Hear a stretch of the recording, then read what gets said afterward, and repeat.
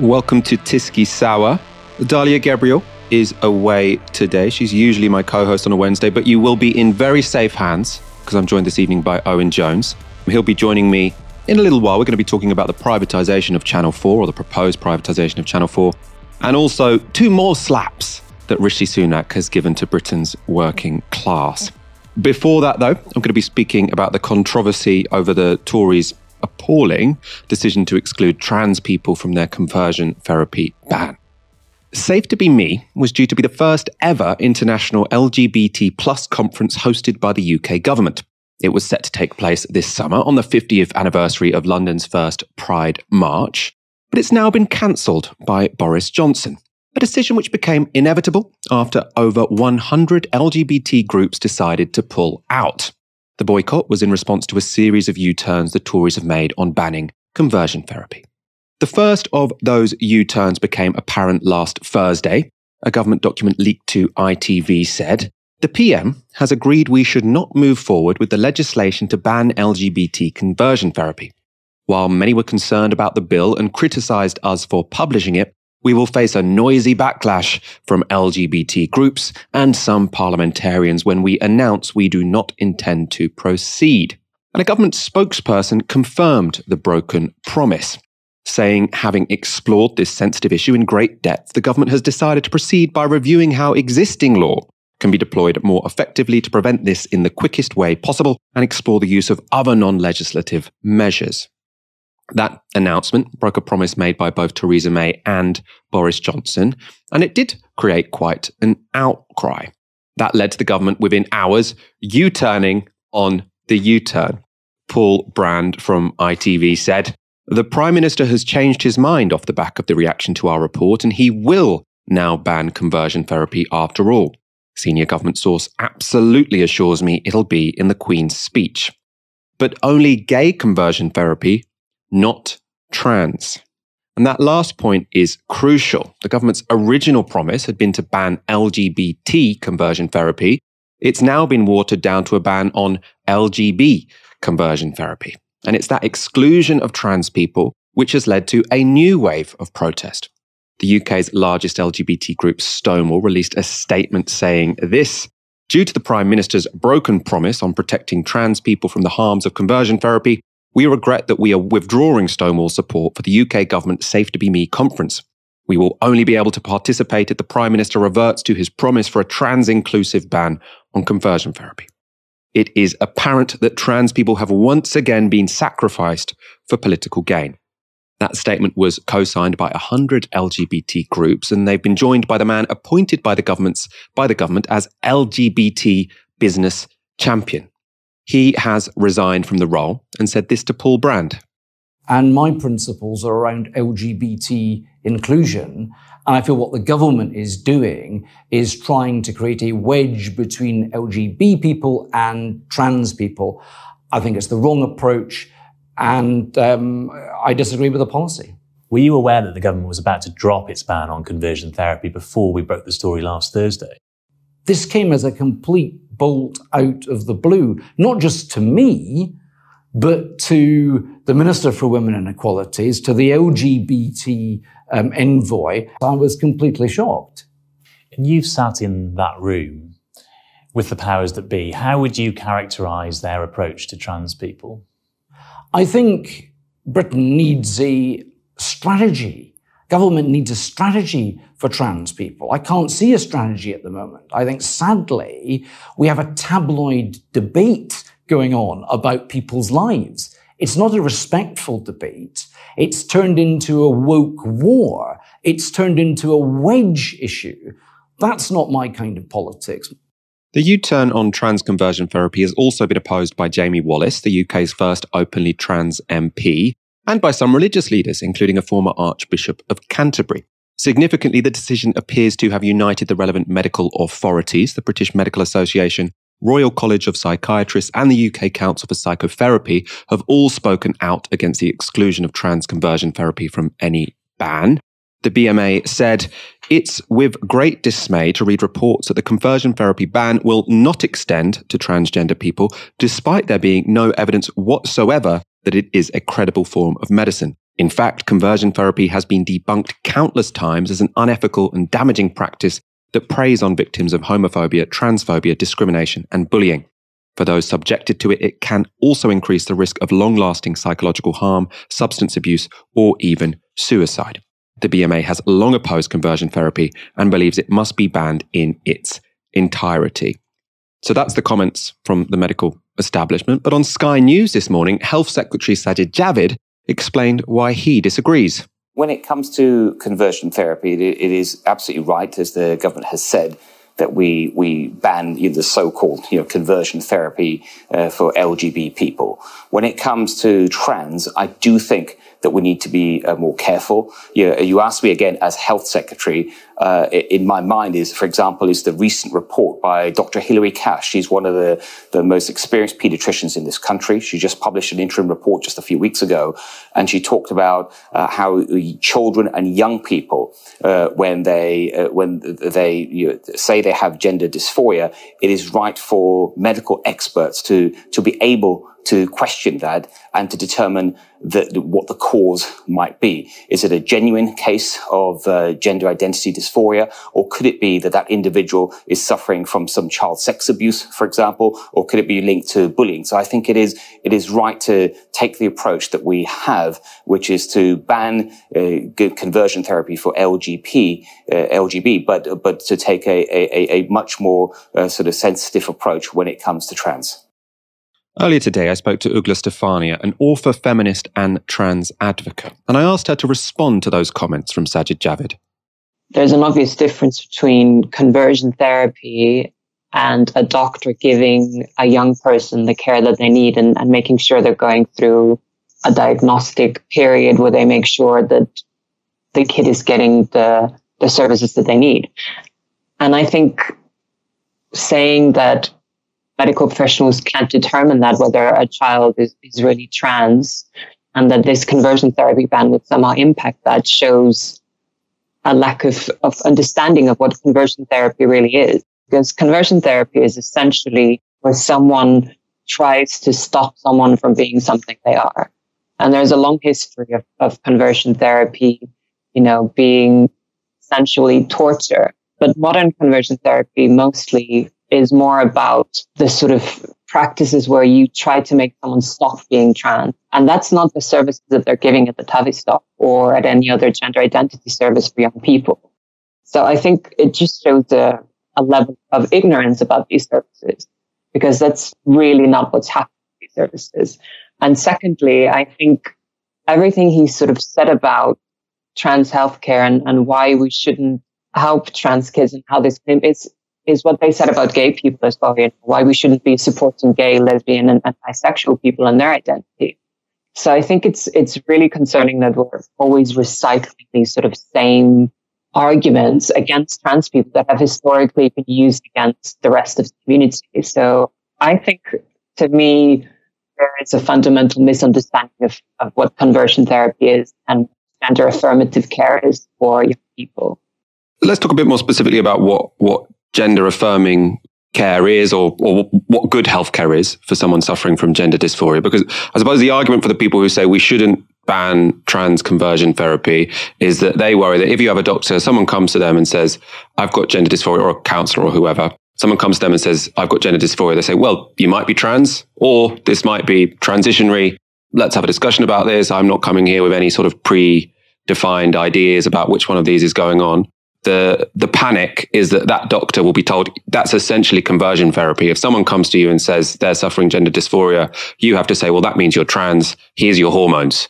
Could you sort of address that concern, which is basically what's being voiced as the argument as to why trans conversion therapy can't be banned? Yeah, so I think it's important to know that there is a specialized service that specifically deals with this. So if someone brings their child to a doctor, say their GP, the first thing the GP should do is refer them to a gender identity clinic, which deals with these services. And there is a real difference between giving someone conversion therapy and then saying, oh, okay, let's explore and see what's going on and see how we can help you. Because conversion therapy isn't about helping young people do anything. Conversion therapy is about stopping someone from being something that they are. So if people are concerned that this is going to happen, I think they need to really understand the difference between what conversion therapy is and how it's given to people, whereas to how actual professional services are given to young people when they come and say that they're questioning their gender or whatever it is, because there is a real difference between the two services. How many people, by your understanding, are subject to conversion therapy? If the government do fail to ban it, how many people might have to go through conversion therapy that otherwise wouldn't have done? I think in their LGBT survey from 2018, which was not just young people, but I think everybody in general, there was percentage that showed that up to 9% of trans people had been offered conversion therapy. And this is nearly twice as much when we look at gay, lesbian, and bisexual people. So according to the government's own data, trans people are much more vulnerable to being offered conversion therapy and are also more vulnerable to being victims that have actually undergone conversion therapy. So it doesn't make any sense to me that the government would deliberately exclude trans people from this ban, given that their own evidence shows that they're even more vulnerable to it. So I think people don't understand how many people are actually being offered this, because 9% of trans people in the UK is quite a high number in the big scheme of things. And the LGBT community is still suffering this and is still suffering this today. So the fact that the government isn't doing their utmost to protect trans people as well is really shocking to me and shows a lack of commitment to the LGBT community as a whole.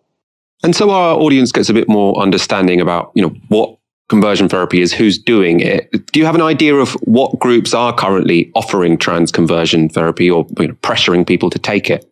The biggest group that's doing conversion therapy is usually faith-based groups. And there are some medical professionals, according to the 2018 LGBT survey, but the vast majority lies in the hands of faith-based groups.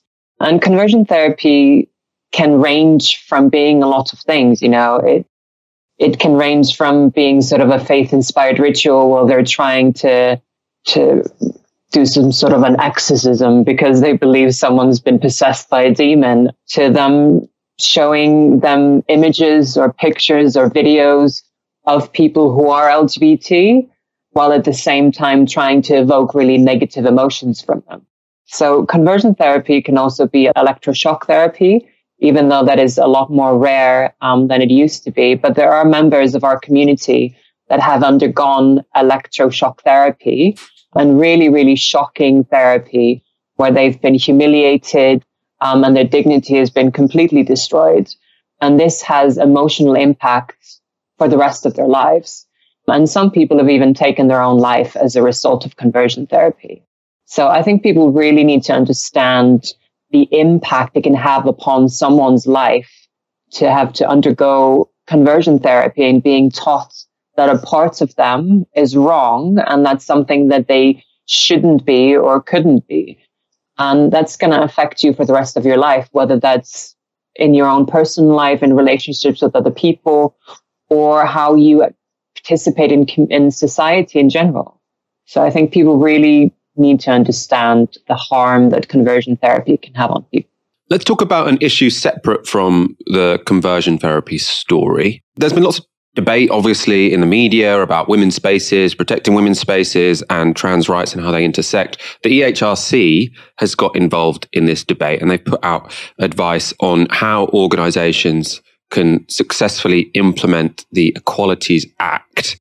And I have to say, it has some really, really strange advice in it, or advice that looks strange to me anyway. So I want to read out one example they gave of how organizations can effectively implement the Equalities Act and get your comment on it.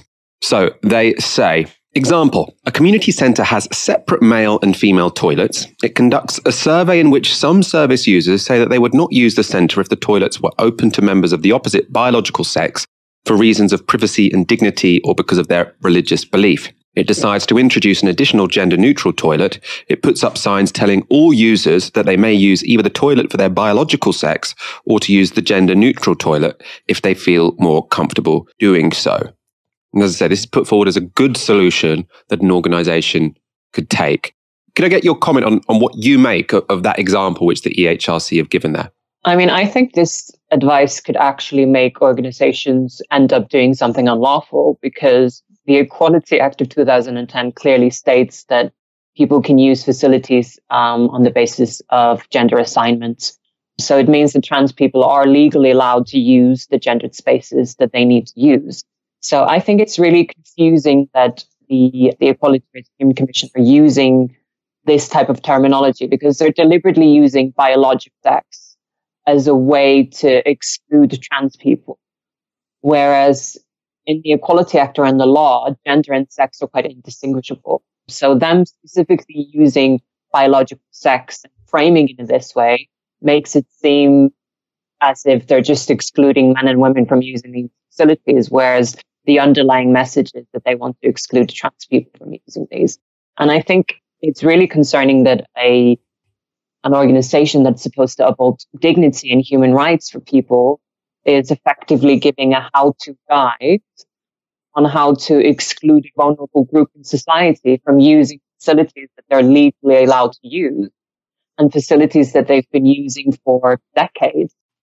That was Ugla Stefania talking to me earlier today. And we can see Philosophy Tube is in the chat as well. We're all big fans at Novara. I think we're going to get up one of the comments now. I wish cis people would move beyond seeing us as sufferers of gender dysphoria, a disease they made up to pathologize us. Super interesting thoughts there. I don't need to tell you to check out Philosophy Tube's channel because I'm sure you have already. We are going to go straight to our next story. In a series of posts on social media, Culture Secretary Nadine Dorries has announced that she intends to privatize Channel 4. She said, "Channel 4 rightly holds a cherished place in British life, and I want that to remain the case. I have come to the conclusion that government ownership is holding Channel 4 back from competing against streaming giants like Netflix and Amazon. A change of ownership will give Channel 4 the tools and freedom to flourish and thrive as a public service broadcaster long into the future. I will set out the future plan for Channel 4 in a white paper in due course." Privatising Channel 4 would be a massive move. We'll explain in a moment why it's a terrible idea. First, though, just a reminder of the competence of the person overseeing this change.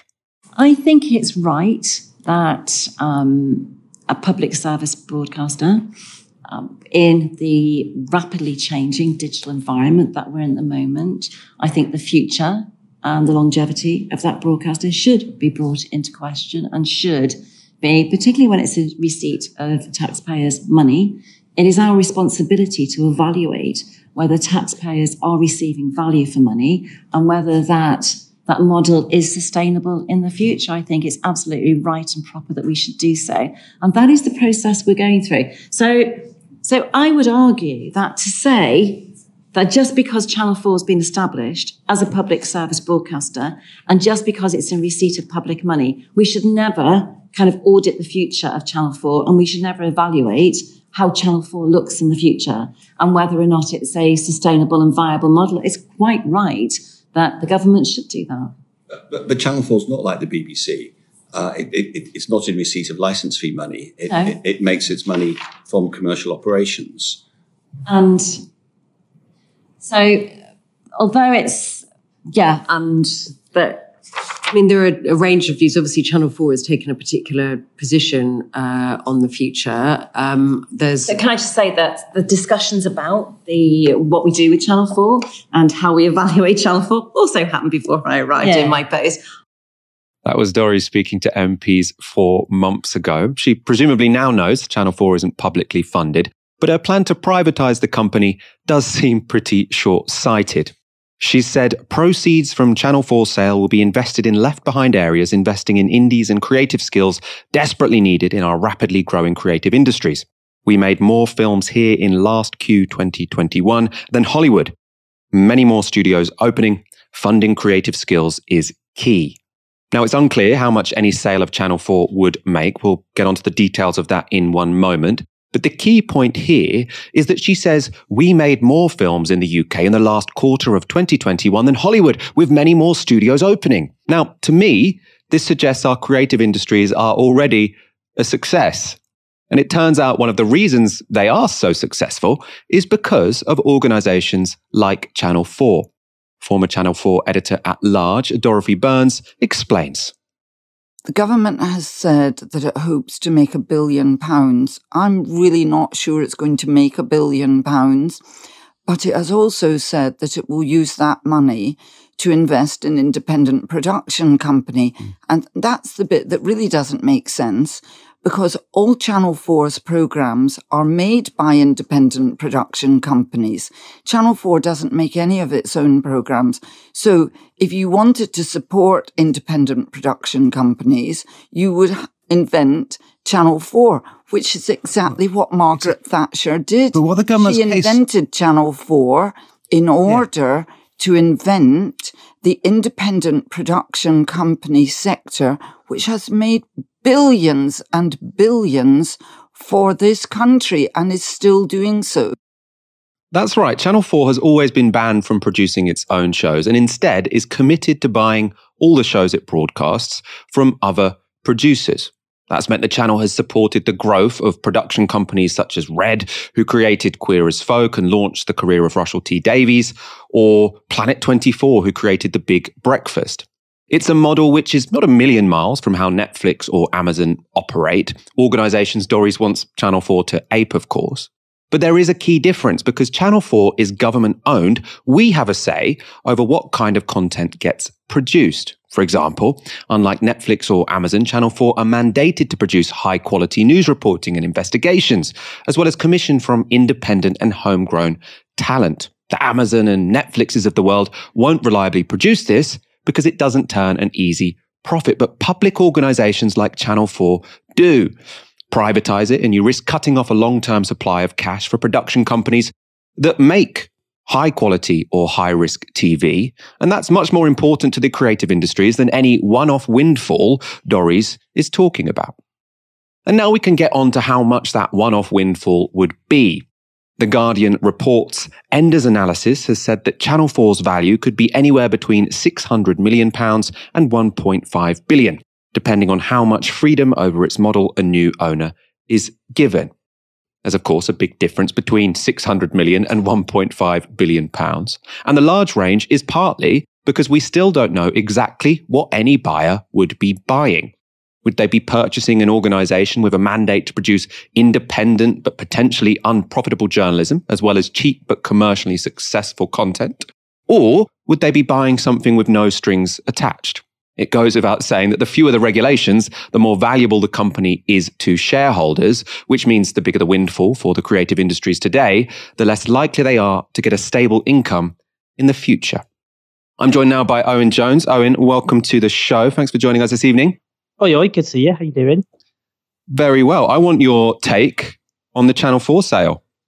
Well, it's interesting, isn't it? Because what's interesting about it is it does smack of Orbanism. Viktor Orban is the autocratic leader of Hungary who hollowed out democracy in Hungary partly by essentially shutting down media outlets which were deemed to be too critical. And there's no question at all that the government see Channel 4 as a bastion of kind of liberal, anti-Brexit, anti-Toryism of some description. What I think really riles them, if you look at Channel 4's charter, they place representing unheard voices as a high priority. They attract younger audiences disproportionately who aren't exactly well disposed towards Toryism. And it is striking. Their cultural output is very unique. It's a Sin, for example, this iconic drama by Russell T Davies, which explored the impact of HIV/AIDS on gay and bisexual men in the 1980s. That would not have been commissioned anywhere else. I mean, you can see other comedies as well. Mae Martin's Feel Good, the experiences of a non-binary comedian, Aisling Bea's This Way Up, All Black Broadcasting Day that they did last year. These are kind of cultural forms you just don't see elsewhere. Now, where the government have a point, by the way, in that Channel 4 does face challenges, as all broadcasters do right now, that the rise of streaming is carving off existing audiences, not least young people. I mean, there's no question that's the case. Advertising is migrating elsewhere, Google, Facebook, that kind of thing. And given Channel 4 depends on that for 90% of its income, that is an issue. And the fact it has commercial breaks annoys people who watch Netflix and they don't have that.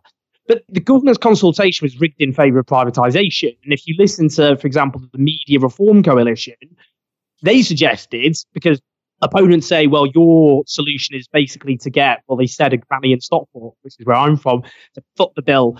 But the Media Reform Coalition had a good idea, which you tax booming Google and Facebook advertising, and that would provide an alternative stream of revenue.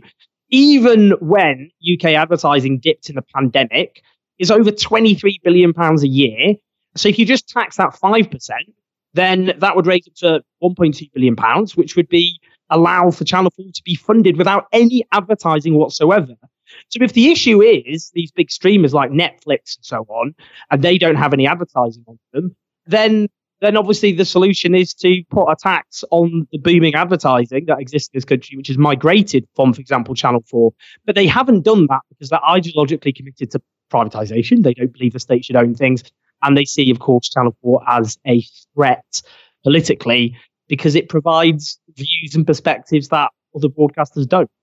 Let's talk about what other motives might be behind this then, if it's not honestly an attempt by Nadine Dorries to support the cultural industries of Britain.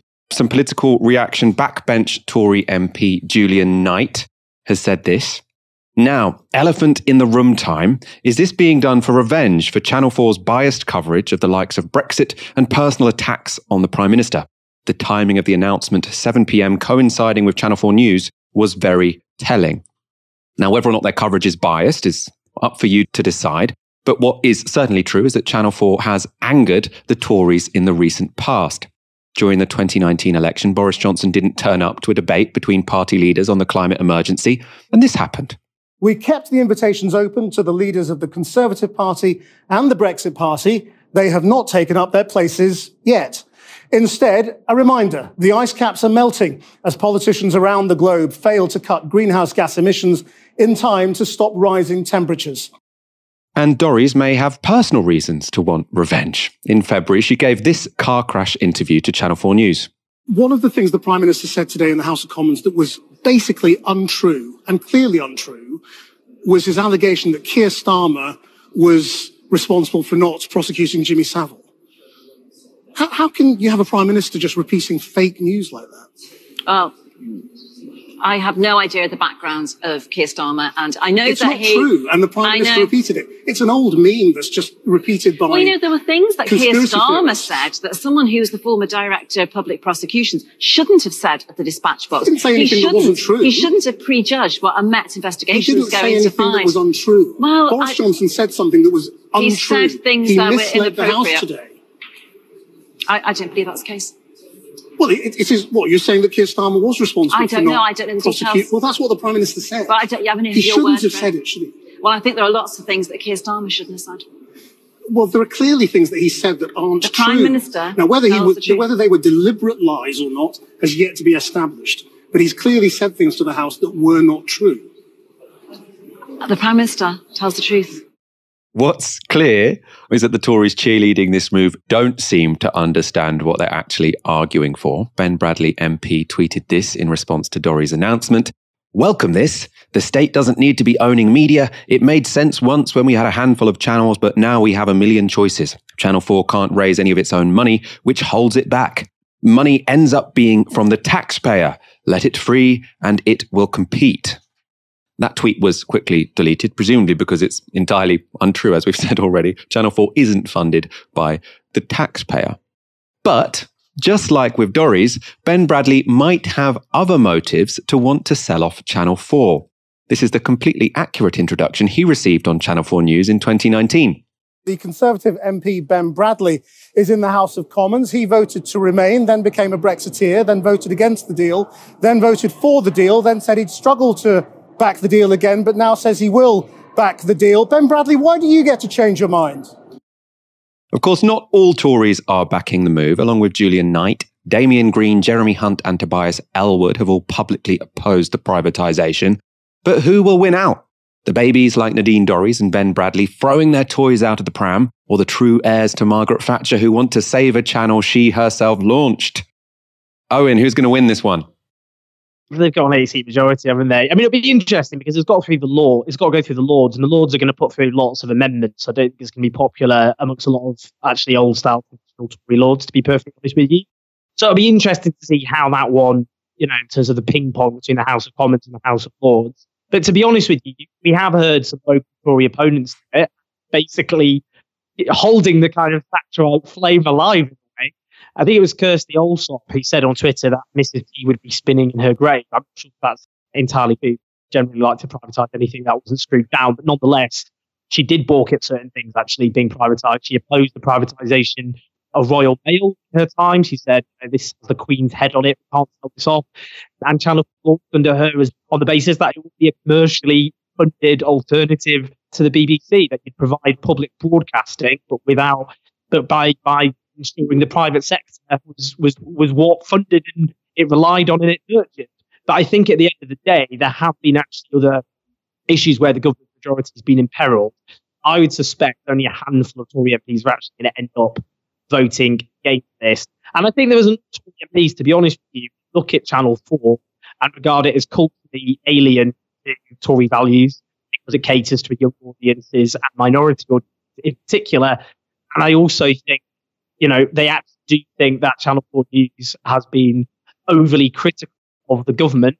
And just like Viktor Orban in Hungary, any form of criticism and scrutiny from the media is something we find to be intolerable. I think on that basis, win this out. I suppose one challenge they might have is that this didn't appear in their manifesto, and the House of Lords, basically, if they oppose some piece of legislation that was in a manifesto, it's sort of convention that they basically just cede and say, fine, we're not elected. You got elected on this platform, so we're going to let this pass. Potentially because this wasn't in the manifesto, they might play, a bit tougher than they otherwise would. Although, I never like relying on a bunch of unelected lords to try and save ourselves from aggressive conservative policies. Let's go straight to our next story. Already this month, energy prices have risen 54%. Inflation is over 6%. And as of today, people face paying increased national insurance. But instead of helping the British people, Rishi Sunak seems intent on doing even more damage. The Telegraph reports that Rishi has blocked a plan that would make energy bills cheaper. The policy in question is the government's Green Homes Plan, which was set to provide £200 million to go towards home insulation and boiler upgrades. This was always, let's be clear, a paltry amount of money. But according to The Telegraph, tens of households would have benefited, and the move would have been championed by the government as a boost to ease the cost of living crunch. But even at only £200 million, a paltry £200 million, less than the Sunak's net worth, the Chancellor has blocked the proposal. Bills shall remain high and Britain's homes drafty. And the move has left some of his colleagues fuming. A senior government figure said, it would have been something that we could say to households. We're on your side. We want to reduce your bills. But the Treasury doesn't believe in it. The source added that the Treasury had kept removing lines from the energy strategy that had spending implications, despite support from Number 10 and the Department for Business, Energy and Industrial Strategy, calling the situation ridiculous. The defence from the Treasury was this. Telegraph write, an ally of Mr. Sunak countered on Tuesday night saying, we have to be scrutinising every extra penny of taxpayer money that is proposed for spending because ultimately we want to do the Conservative thing and cut taxes for people. So just as we expected, they're not hiding this. The reason that even these scraping the barrel bare minimum policies aren't getting funding is that Rishi Sunak wants to cut taxes just before the next election. Owen Jones, how low will this guy go? Monkey, you're going to have to ask the question again. It's been an absolute technical nightmare. All I can say is I'm glad your audio was peaking and it does sound much better. So it's definitely worth it. You are all forgiven. Anyway, the question was about Rishi Sunak's plan, or Rishi Sunak blocking, the government's plan to put forward a paltry £200 million to insulate people's homes. Rishi Sunak has said, no, £200 million is too much, even though, I'm worth more than that. What do you make of it? Well, I think it exposes what Rishi Sunak always was, to be honest with you, which is a kind of Ayn Rand style roll back the state, because the reason he had this popularity, bear in mind, he was the most popular politician in the country for quite a while, is because he was associated with furlough and throwing huge amounts of money at people during the COVID crisis. And that obviously was the support you got across the Western world. Now he's obviously associated with hiking national insurance, for example, and slashing universal credit. And the fact is he's a right-wing Thatcherite who actually clashes with some of the instincts of Boris Johnson, who doesn't have a clear, distinct ideology, but actually is more well-disposed towards spending and using the state in a very Tory way, but nonetheless more statist. And fundamentally, Rishi Sunak is a right-wing ideologue who opposes using the state, including to combat the existential crisis facing humanity, which is the climate emergency. I mean, it's interesting. I mean, people wouldn't have watched it. No one did. But Andrew Neil on GB News, before he jumped, he interviewed Rishi Sunak on the issue of the net zero target. And in it, it was very clear that Rishi Sunak just was not comfortable at all with net zero, or indeed the massive government support needed in order to take on the climate emergency. So it's not really a surprise. His so-called green credentials have always been very weak. So I think what's interesting is, because we're seeing at the moment, Rishi Sunak's approval ratings have collapsed. And the reason they've collapsed is because he's been exposed as a right-wing ideologue. And that actually goes against the instincts, not just of people on the left, Labour voters, but actually some of the coalition that the Tories won over. I mean, bear in mind, yeah, it's true. On certain issues, a lot of those voters in various northern towns, which traditionally voted for Labour, quite socially conservative.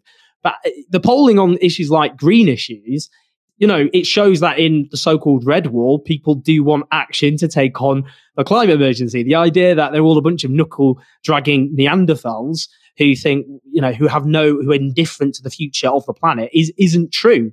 So the fact Rishi Sunak isn't showing any indication that he wants to use the muscle of the state to take on the climate emergency, I don't think is going down well.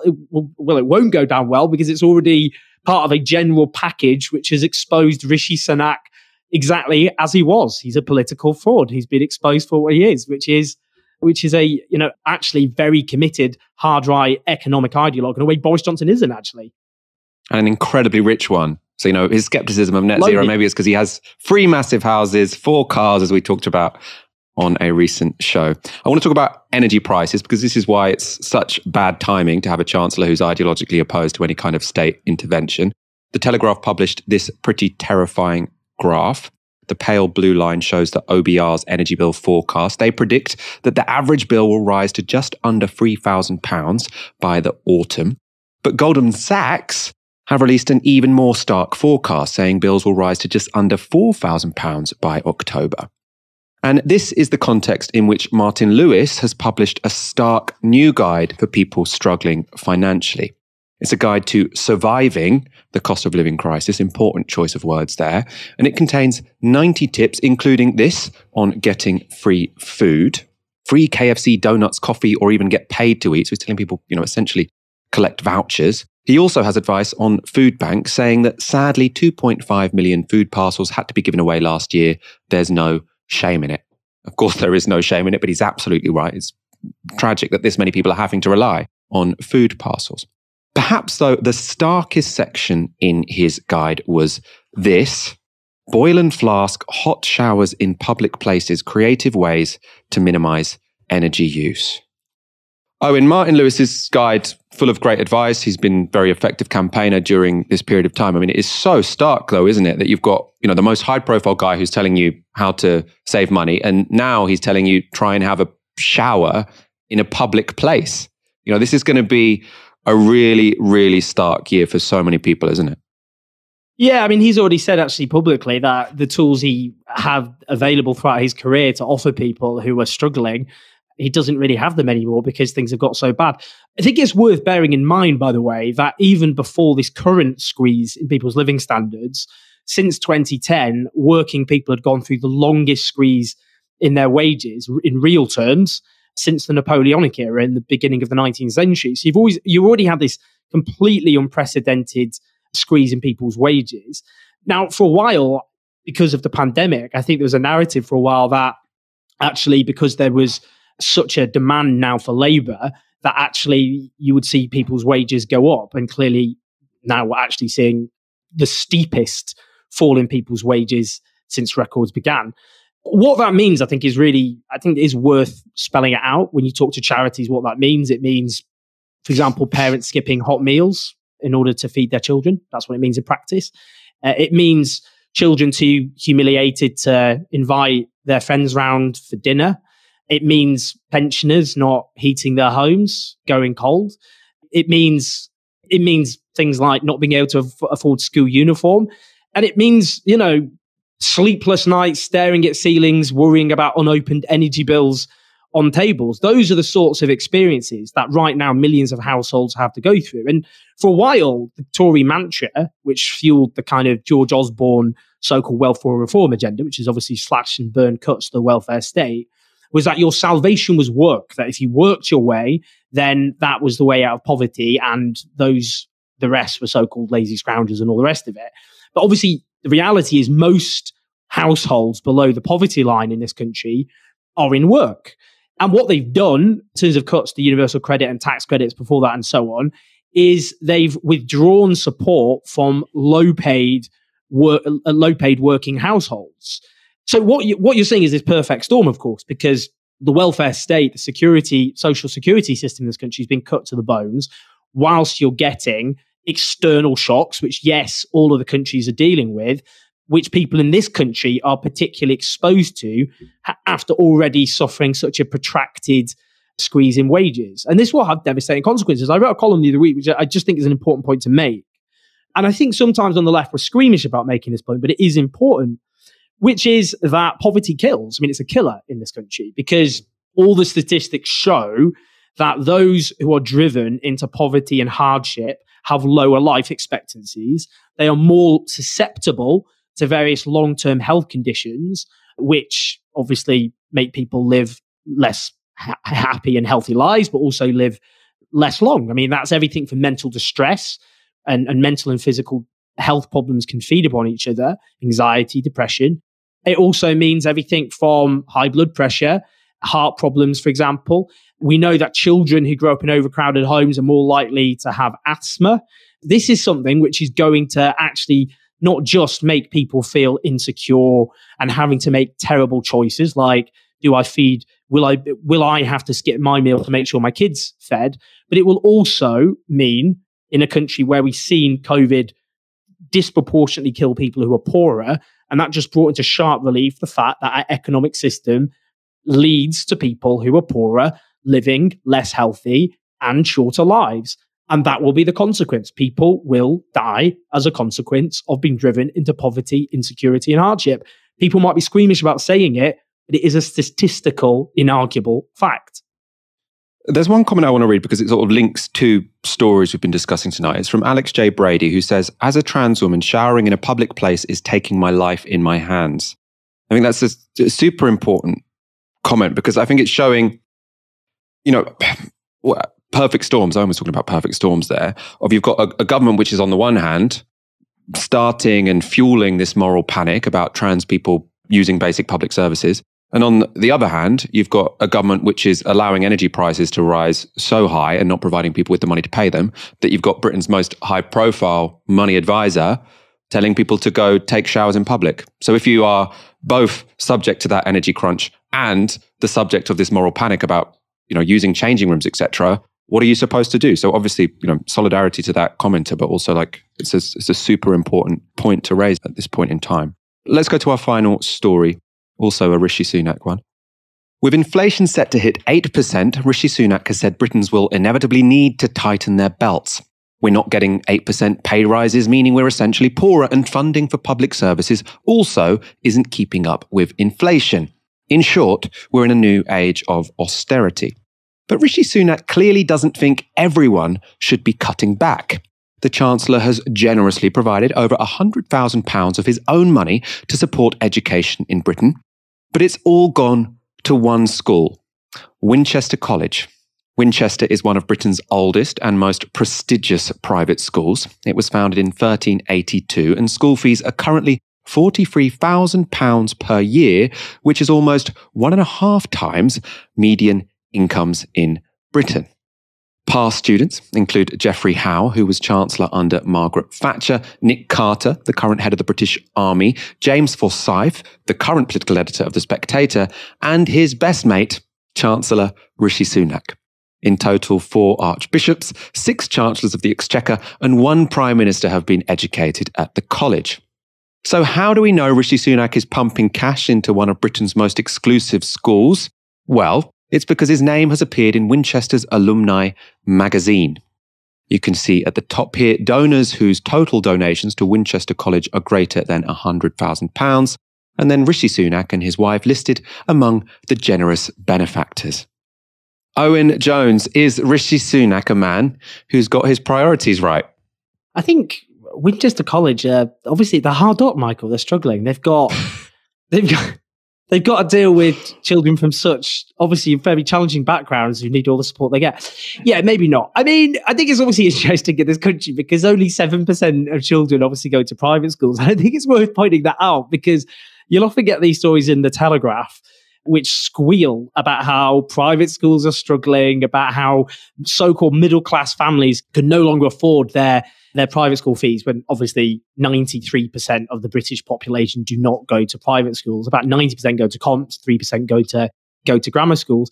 And actually, in practical terms, they don't need Rishi Sunak's hand in his wallet and his family's wallet in order to sustain themselves, because they actually get in practice from the state charitable tax breaks, which you should class as actually as subsidies. They're tax exemptions, things like VAT, for example, the fact they're classed as charitable status, which gives them various tax exemptions. So the fact that the Chancellor of the Exchequer himself, I mean, he's a rich guy. I mean, if he's got a lot of money, he doesn't know what to do with it, which is, I think, a very good reason, actually, why he should obviously increase taxes on people like himself.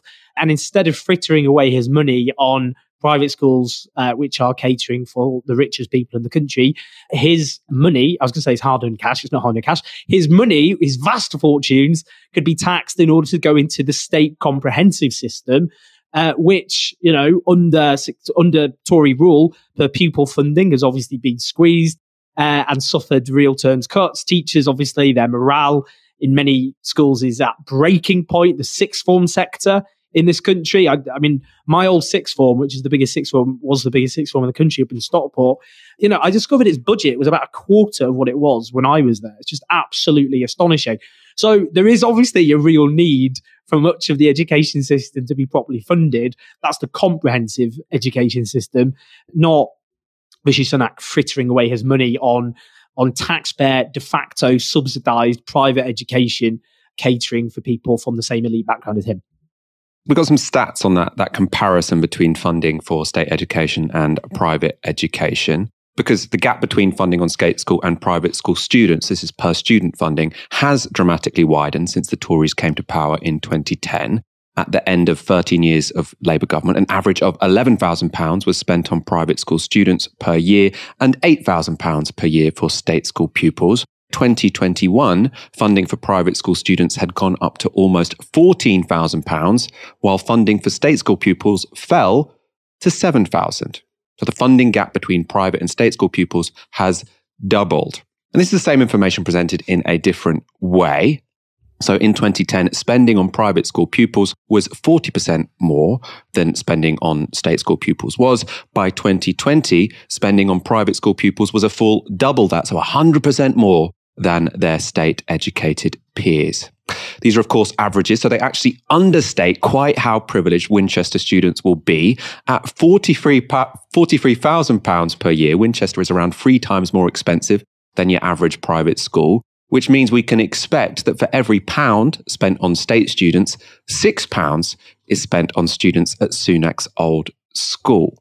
So this is who Sunak thinks he should be donating £100,000 to, or I should say at least £100,000. All we know is that the donation was larger than that. Let's just show you one positive in case you're feeling very depressed after hearing all of this. People have started to see Rishi Sunak for what he is. Ipsos Mori show that 44% of the public now have a negative attitude towards Sunak, with only 26% thinking of him favourably. And as you can see from the chart on the right, that's a dramatic turnaround from Rishi's recent numbers. Oh, and you sort of intimated to this earlier in the show, but do you think Rishi Sunak has been found out? Is there basically no chance he is now going to be our next Prime Minister? Yeah, I think so, to be honest with you. As I've said, his whole reputation was inflated because people in the beginning of the COVID pandemic, when everyone was very scared and disorientated and there was a rally behind the flag effect, they suddenly started getting all this money appearing from the state in their bank accounts. And obviously that seemed to come from Rishi Sunak, the Chancellor himself. And they thought, woohoo, what a great guy. Very generous of him. Thank you very much. And, even, I have to say, Rishi Sunak, some of the things he did, like Eat Out to Help Out, which was found responsible over the summer 2020, I think, for about 1 in 6 COVID clusters in the country, eat out and kill someone, as it turned out. But he also was very much allied to the anti-lockdown arguments in 2020. And before people might remember, I mean, it's been a long pandemic, but there's that whole debate in the autumn of 2020. Oh, it really has been a long pandemic. Or the autumn of 2020, when in September the 21st, 2020, Sage said there should be an emergency circuit breaker, and the government didn't do that. And eventually, begrudgingly, did it in November when infections had spiraled too high. And then we ended up with the Kent variant, which has been known as the Alpha variant. And Rishi Sunak brought in kind of anti-lockdown supposed experts into Number 10 to help persuade the Prime Minister not to go into lockdown. So actually, he had a big role in the explosion of COVID then we saw in that terrible winter of 2020 and the consequences that meant for the economy. Because the argument we always made as people, we didn't enjoy lockdown. We didn't want lockdown to happen, but we saw it as a necessary evil, was that if you don't deal with the public health crisis, then you have a bigger economic crisis. Well, that didn't, unfortunately, filter through to the public, and he remained very popular. What has happened is his economic instincts, which are libertarian, right-wing, anti-state, do not accord with the spirit of the majority of people in Britain, including much of the Tory coalition. Bear in mind, in 2019, the Tories realised the sweet spot of the British electorate, certainly from a Tory perspective in the current era, was socially conservative and economically interventionist. A lot of the voters they got in supposed so-called red wall areas do not support slashing back on the state. They support a strong welfare state. And Rishi Sunak opposes all of that. So fundamentally, his ideology, and he is an ideologue, Boris Johnson isn't, his ideology and his instincts have simply collided with the instincts of most people in this country who don't support cutting back on universal credit, who don't support, failing to take drastic measures now to help with people's plummeting living standards. He believes the market should decide. He believes market forces are king. The vast majority of people in this country do not believe that. So fundamentally, Rishi Sunak has been found out, which is his political views, perfectly legitimate, but simply are a niche in the British public, because right-wing libertarianism is very popular amongst certain commentators and certain think tanks, but it is not popular with the median voter in this country. Fundamentally, that's why his polling's collapsed. One thing I want to know is who else he donates to, because I think the defense from the Treasury is that, Rishi Sunak's family, they donate to lots of different charities. This is just one of many. I can't really imagine these are the kind of charities that I don't think it's the NSPCC. I imagine this is like the Heritage Fund for Fortnum and Mason or something. I imagine it's like all the poshest charities in Britain that he is donate free tours for Emiratis around Harrods. What do you think we'll find out next, Owen, in terms of who this guy is generously funneling his money to? Oh, it's definitely the donkey sanctuaries of this country. He just loves donkeys. I don't know. I mean, the privileged children of this country need someone to champion them. And I'm just glad they've got Rishi Sunak. I'm glad that finally someone's got their back and it's our Chancellor. I think we should applaud him for that. Bless him. He's just a caring man, Michael. He just cares about the children of hedge fund managers and city financiers. And you obviously don't, which is spiteful. And that's the difference between you and Rishi Sunak. Rishi Sunak is a man of compassion who thinks that people born to stockbrokers in the home counties deserve the best possible chance in life. You clearly don't. It's a shame. You've let yourself down. You've let everyone down. For decades, no one has been looking out for these people. Someone has got to, and I do feel ashamed. Let's end on that. Let's end on me sort of really looking inside myself and finding a bit more sympathy for the students of Winchester College. Yeah, I think you changed, Michael, for your own good. Yeah. I'll work on myself. Sorry about the tech roller coaster, but we made it eventually. All is forgiven. All is forgiven. We'll get you back on soon. Owen Jones, thank you so much for joining us this evening. Thank you all for watching. We'll be back again on Friday, I suppose, at 7 p.m. For now, you've been watching Tysky Sour on Novara Media.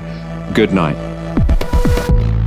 This broadcast is brought to you by Novara Media. Go to novaramedia.com/support.